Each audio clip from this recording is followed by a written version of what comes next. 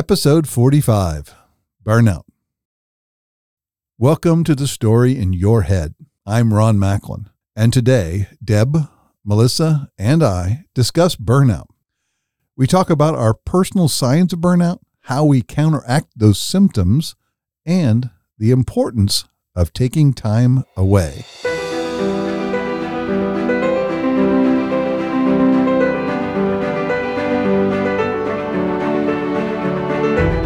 Are you looking to strengthen your relationships, whether personally or professionally? You want to learn how to build authentic connections faster, or perhaps you're looking to beat employee burnout through the power of connection. My name is Ron Macklin, founder of Macklin Connection, and in our workshops, we teach you the fundamentals of how to do exactly that and more. To learn more of the power of your relationships, visit us at macklinconnection.com.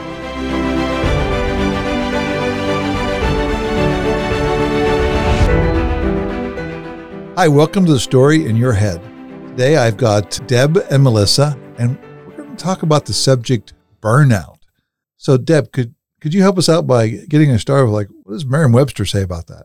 Yeah, thanks, Ron. Well, according to Merriam-Webster, the one I chose, there are several definitions. The one I chose was that it's exhaustion of physical or emotional strength or motivation, usually as a result of prolonged stress or frustration. Does that sound about right?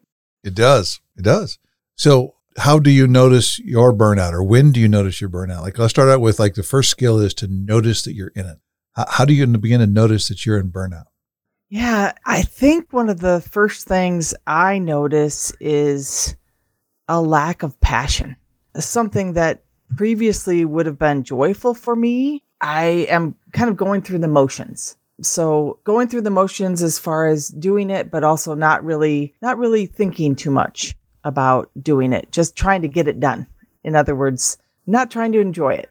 And also, I think the negative emotions kind of seep in. When I'm the most burned out, I noticed, wow, maybe I'm not good enough. Maybe this job takes much more than I can offer. And I start, that doubt comes into my mind. And that's the kind of thing that I start to notice for myself, is just that self-doubt and negativity seeps in, and a lack of passion. Thanks, Deb. Melissa, what shows up for you? How do you notice your burnout when you're burned out or burning out? Yeah, sleep. I start sleeping. I have a yoga practice and I really enjoy time outdoors, and I'm a pretty active person and I always have passion projects going on the side. And when I start to get burned out, all of that time is consumed with sleep. I start getting really, really tired. And the things that I once enjoyed start seeming like an effort. Whereas prior, it would be something I look forward to, right? Like going to the redwoods for a hike on the weekend, things like that. It starts to be less something that I'm excited about and more something that's, I don't have time for that. I just need a nap. For myself, it's time starts to shift. I don't really know what's different today than yesterday. One of my favorite term for that is Groundhog Day, right? When you feel like I'm in the same place I was yesterday. I haven't made progression. There's nothing different today than yesterday. And I don't feel that excitement because of I look back at the accomplishments and look forward to the challenges. I'm just kind of in a grind. And I know I'm not bringing everything I have to the game. I'm just kind of tolerating life. So what when you notice it, what are you giving up? What is the cost of burnout? I can answer that one. My mental health for sure. I'm in general an anxious person. I experience, well, not anymore because I've aligned my life in a way where I'm doing the things I want to do and the things that I'm passionate about, and I'm not burnt out. But in previous positions where I was in perpetual burnout, because I kind of just thought that's what adulthood was, I saw all of the adults in my life work really, really hard, especially my dad when I was a child, and seeing other people in burnout and having that be what was modeled to me, I thought that that's what work was.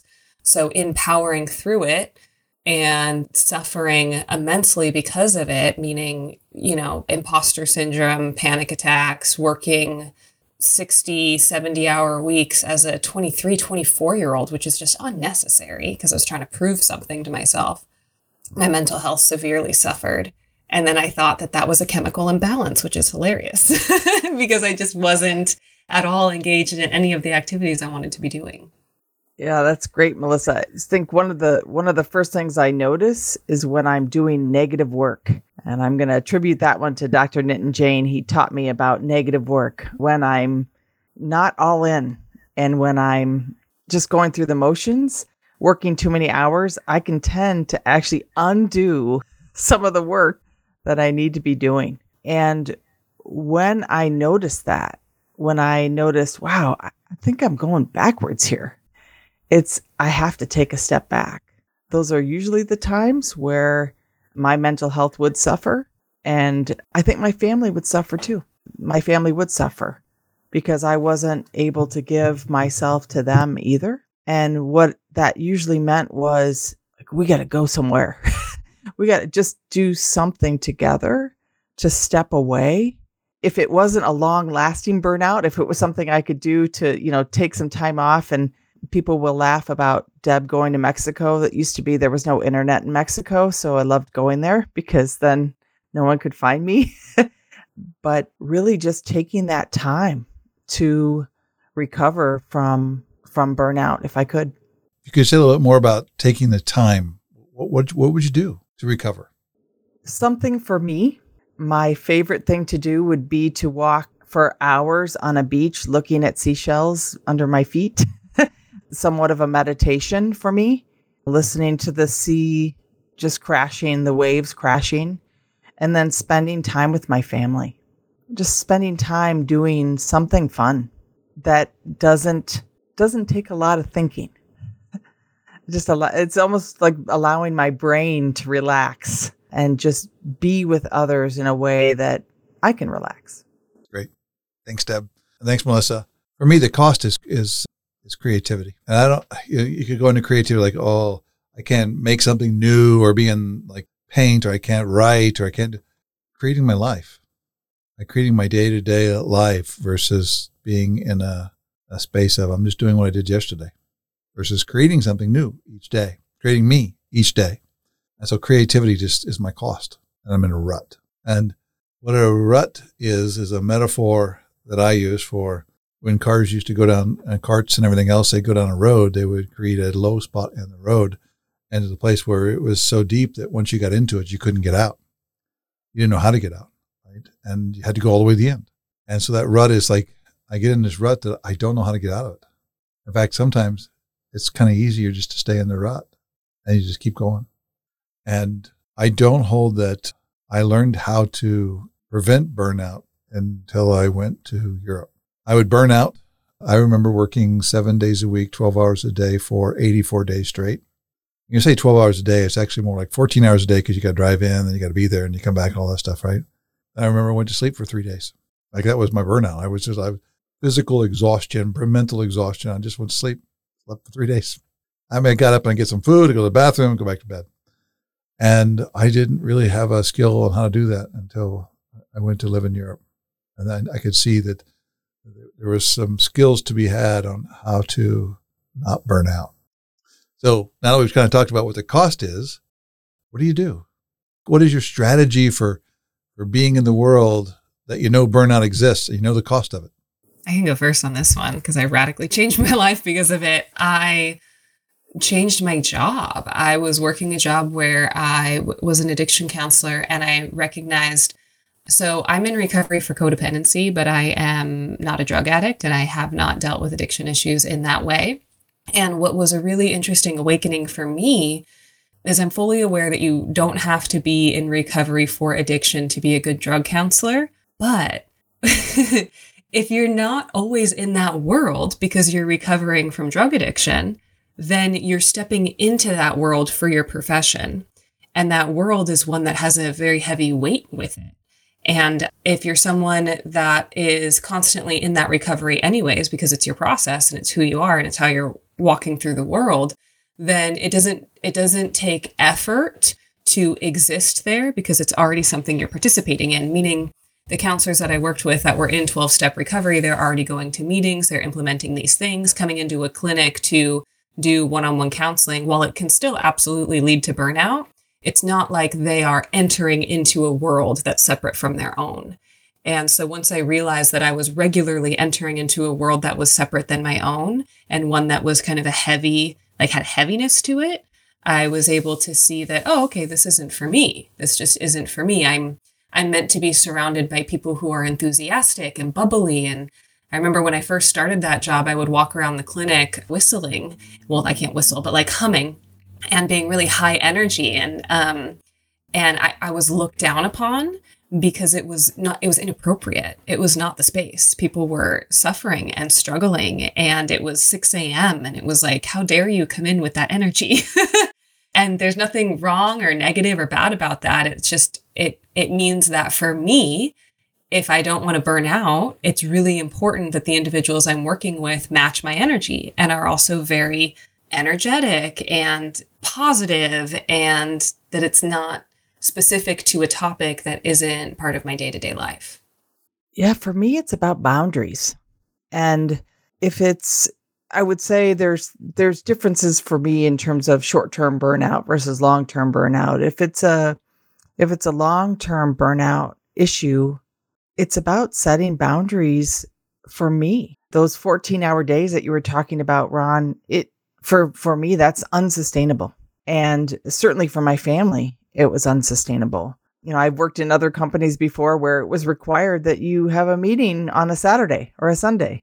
And it was about setting those boundaries. No, that's family time. That's recovery time for me. And because of doing negative work, when I was, overtasked or working too many hours, it's setting boundaries for myself too, that it's okay to not work 14 hours a day. My brain will actually be functioning better if I'm working 8 or 9 hours a day, and I come back to the work refreshed. So that's really for me. And again, taking those breaks and not forgetting about self-care. You know, one of the first things to go when I'm working too many hours is, oh, you know what? I don't have time for that run today. Yeah, I'm just too busy. Or I don't have time to eat well. So, hey, that, fast food, that looks really great.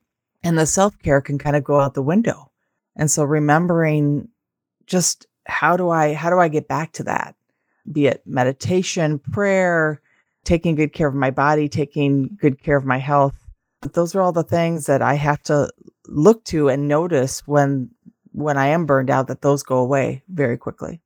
Deb, you mentioned, maybe I get the wrong words here, but like short-term and long-term burnout. How do you dance with what is the difference between those and how they show up for you? Yeah. I mean, there are times when it may be required to put a lot of my effort into something for a short period of time. Maybe it's a sprint for 2 weeks of something. It's just a project that I know needs to get done. And while I can suffer from physical exhaustion, usually those sprints I'm still passionate because I can see the goal line, I can see the end, and there's something about getting that done, but my body feels it. And so I can see the short-term nature of that, but I can see the light at the end of the tunnel versus long-term when it accumulates over years. I've worked in startups, right? And oftentimes startups don't have enough people. And so you end up picking up more hats and doing more work. And if that sustains for too many years, you can really feel that there's this buildup of either anxiety or just even, you can even feel it in your whole body, and it's hard to recover from, and the passion is gone.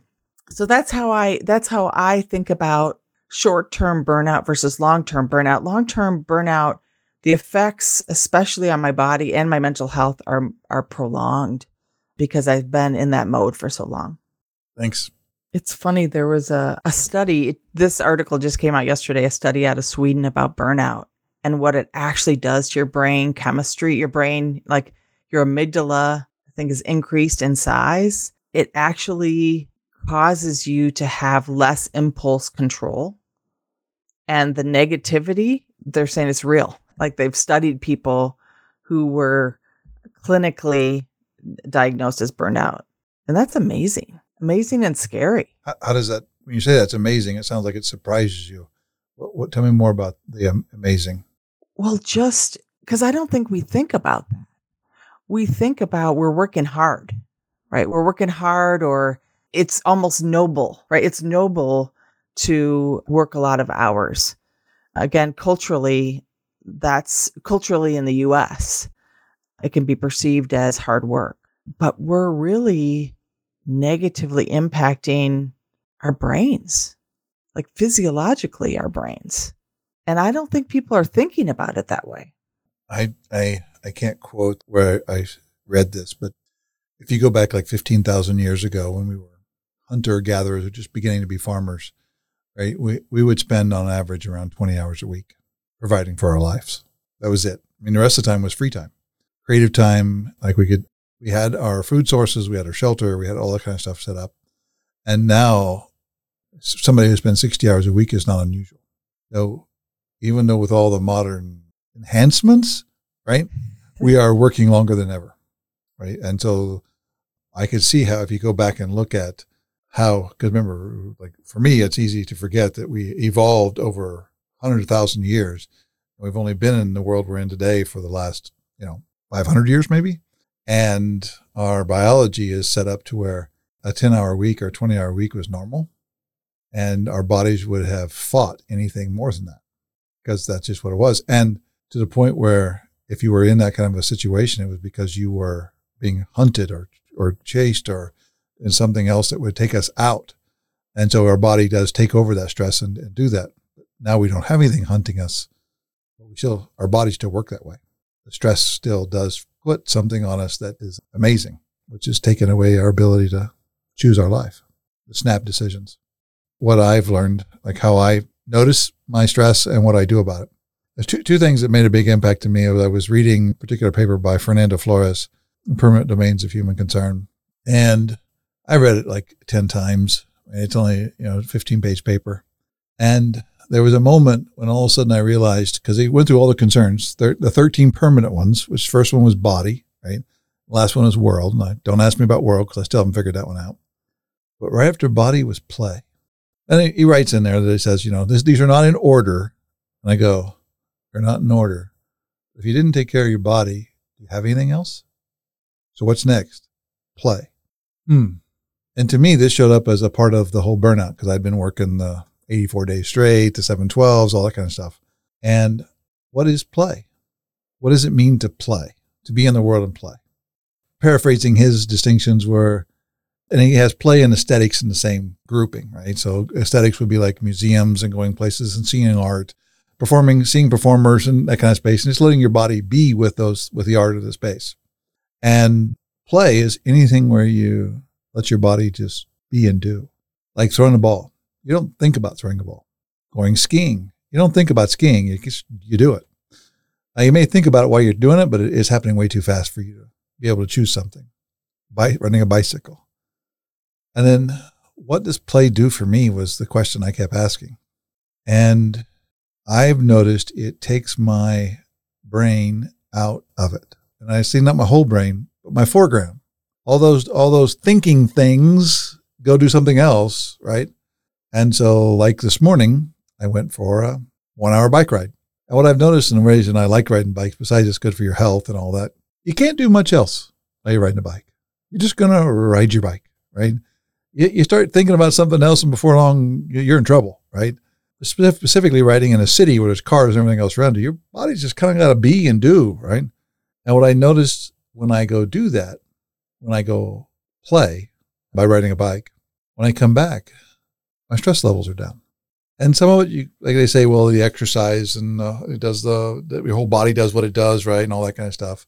But it lets my background of obviousness work and it lets my foreground get focused on something else besides the stress. And like I think Deb said, walking on the beach, looking at the seashells, being on a bike ride for me does that. Being on a country, being on a car drive. Oh, nothing more fun to me than get in a car and go someplace with Connie. right? 6-hour drive. Everybody goes, oh, how could you do that 6-hour drive all the time? And I'm going like, kidding me? It's like play. Right? You're driving a car, you're talking, you're being, and you're not really thinking about all the other things you have to do. And so that's like, and I think, Deb, when you said like the short stress, I think that's the space that enables me to continue to go and keep the short stress from building and the burnout, because I burned out a lot. But when I go and I exercise and I do those things, I don't get that short-term burnout as much, right? Still there. Then the second one is how to have an adventure. Because when you have the long-term stress, for me, like it builds up, I got to keep working and working. I love it. I'm in passion, right? Even when I was doing jobs I hated, I could go on an adventure. But when I have a job that I love now, you can still, like it builds up. And I really appreciate my experience with the German colleagues that I had. See, they designed their whole organization around taking care of people. So if you go into a grocery store, the checkers are sitting down, right? If the store closes at 5 p.m., that means at 4:45, they're going to run you out of the store because at 5 o'clock, everybody's going home. See, we don't design things here about the people. We design around the customer. The employees are what's important, and the businesses are designed to take care of the employees. So the moment that you go to work for a company in Germany, you get 6 weeks vacation. It's not like, well, you'll earn that over time to get up to 6 weeks. No. 6 weeks is about your health. You need to take 2-3 week vacations a year. You're going to do that, Ron, aren't you? I am? Yes, you are. Yes, I am. I go home to Connie, we got to take two vacations this year. We got to go away for 3 weeks at a time. Look on her face, like, we've never done that. How do you do that? Right? Of which we were in the space of discovering that they're much better at vacationing than we are. Because I went to go on vacation, and we, like 2 months before, I showed up at TUI place. TUI is one of the places. We'd like to schedule a vacation in 2 months. She started laughing. I go, why, what's so funny? 2 months from now? You kidding me? We've been booked up for a year. Everything is booked up for a year. Oh, they plan these things way ahead of time. So we started to plan a year in advance to get our 3 week vacation. And you could see I began to notice it was as I worked with my colleagues in Germany, you could see their stress level building or their burnout. They're burning out, right? And then they go on vacation and they come back, 1, tan, 2, full of energy and life, but they were gone for 3 weeks. And the first time I went through that whole process with them, I was going, oh, well, Herr Neumann is off on vacation. Okay, well, let me send him an email. And they looked at me like, why would you send him an email? I go, so that he can answer it. He's not going to answer his email. He's on vacation. And I call him. Why would you do that? Because I need an answer. He'll be back in 2 weeks. Why do I need an answer today? He'll be back in 2 weeks because their vacation was a part of mental health. It wasn't like they said, well, you're entitled. In fact, your pay in Germany went up while you went on vacation. Like you've got paid so much, you got a 10% bump during the time that you were on vacation because they expected you to go away. And as we started to notice the health benefits of the people, right? And they didn't just go away like we would go away. Like I would say, I'm going to go to Europe in 2 weeks, right? And an American would go to Europe in 2 weeks. They'd be in France and Germany and Italy and Spain and Switzerland, all in 2 weeks. They would go someplace for 3 weeks, one place, and stay. They didn't move around. They didn't have the internet. They didn't have the cell phones. They just stayed. And they got to know the people. They got to know the spaces. And it wasn't just Germans, like the Italians and French and Spaniards and Belgium and Great Britain, right? And they hold that this is a part of being like a good employee, being a part of a structure that they need to go away and rest and relax and be in that space. And it created a new world for us to think about how and what we do that, how we go play short-term and long-term. Because even if you're doing the job you love, you can burn yourself out. You can do the job you love and everything about it, and your body still cannot keep up because it's not giving a chance to play. And that's like our story. And this has been challenging for us. Like everybody's pandemic's been challenging. But for us, like we had our adventure planned and we didn't get to go because the pandemic shut it down. And so now we're going like, well, when are we going to be able to go again? And then Connie changed jobs. So now we're in America. You got to build your vacation up, right? Before you can go. And so now we're planning out how we're going to get back on our adventure. And we're going to go away for 6 weeks. And the part of it where people say, well, I don't know, that's awful expensive. I don't know if you can do that or not. I found adventures can be pretty affordable, really pretty affordable. If you set out to do it in a way that's about rest and relaxation versus how do I jam Europe into 3 weeks? You can't jam Rome into 3 weeks. You can't even do one section of Rome in 3 weeks, right? Versus like they come back from a vacation, Americans, I've seen, yeah, we just got back from vacation. So glad we can recover now. Because on vacation, they went so hard that they got to get back to work so they can recover. And there's no acknowledgement in that space of the burnout, the stress, the mental health, the physical health, right? Of the same kind of space that we're working on. It's their culture, right? In Europe, this is not our culture, and we have to work on it here. And this is our current strategy. I almost took a job at one point that seemed reasonable. That was great pay, incredible pay, and I would get, 5 days of vacation in the first year. And it didn't increase to a week until after 2 years. And it maxed out at 2 weeks of vacation time in 3 years. And that included sick days. And at that point, I was just so programmed to think that that was natural and normal. But I had been traveling for a while prior to that. And in my mind, it was just such a hard no. It was like, what?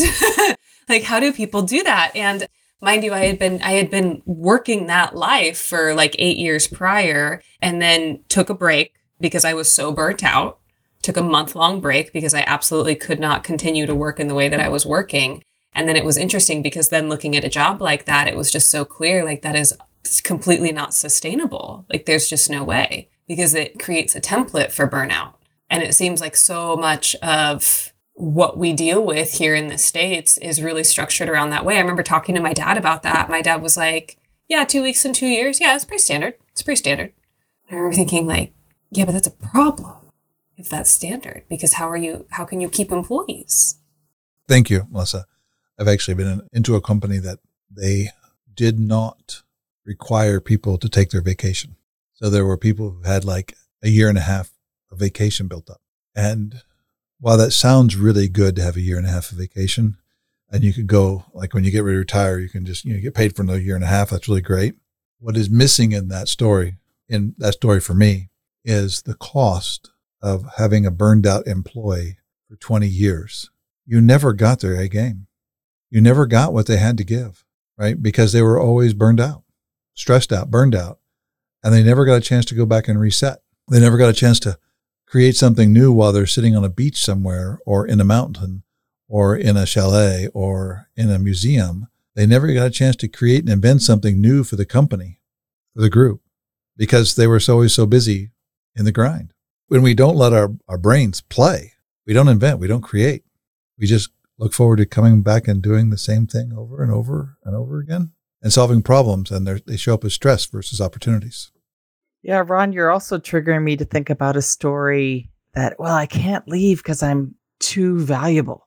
Like people won't know what to do if I'm not there, and how that relates to believing in others.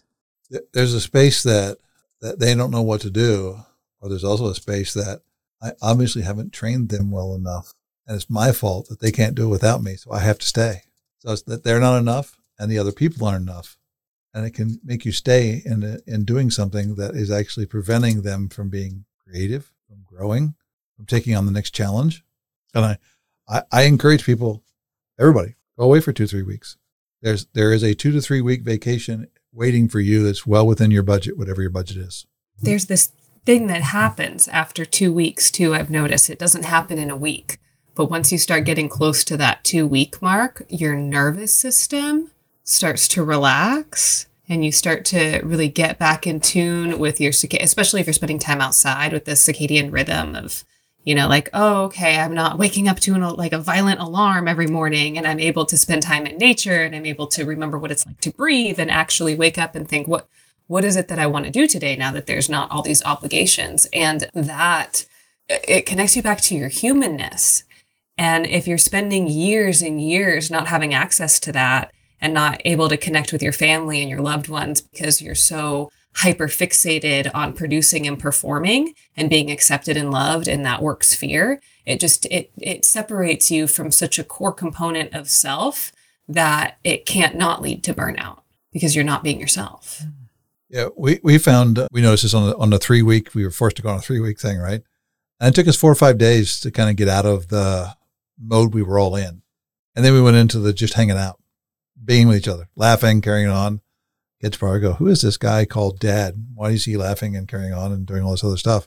And then 2 weeks later, right, we have 3 days before we get ready to go back, we noticed our body started to shift back into all the things we had to do and the travel times and all this kind of stuff. Now, if you want to take a week vacation, it takes you 4 to 5 days to slow down and 3 or 4 days to speed up. You never get there. And if you want a true 2 week vacation, it takes 3 weeks to get it.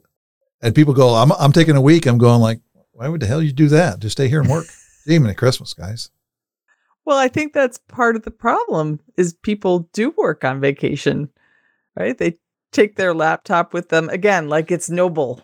It's noble to do that because you can get a hold of me. But then they don't, it's just easy to fall into that habit of, well, I'm just going to work and not, and I fully admit in my past, I've done that. I've taken a laptop on my vacation and I remember saying to the kids, hey, I've got to, 1 minute, I've got to be in this meeting. And again, I think about the boundaries I didn't set and what I missed out with my kids because I didn't set those boundaries. And then I just come back mad because I didn't get a vacation. But it was the story in my head that, I'm being noble by giving up my vacation to work versus I'm not being noble by giving up an opportunity to be with my kids.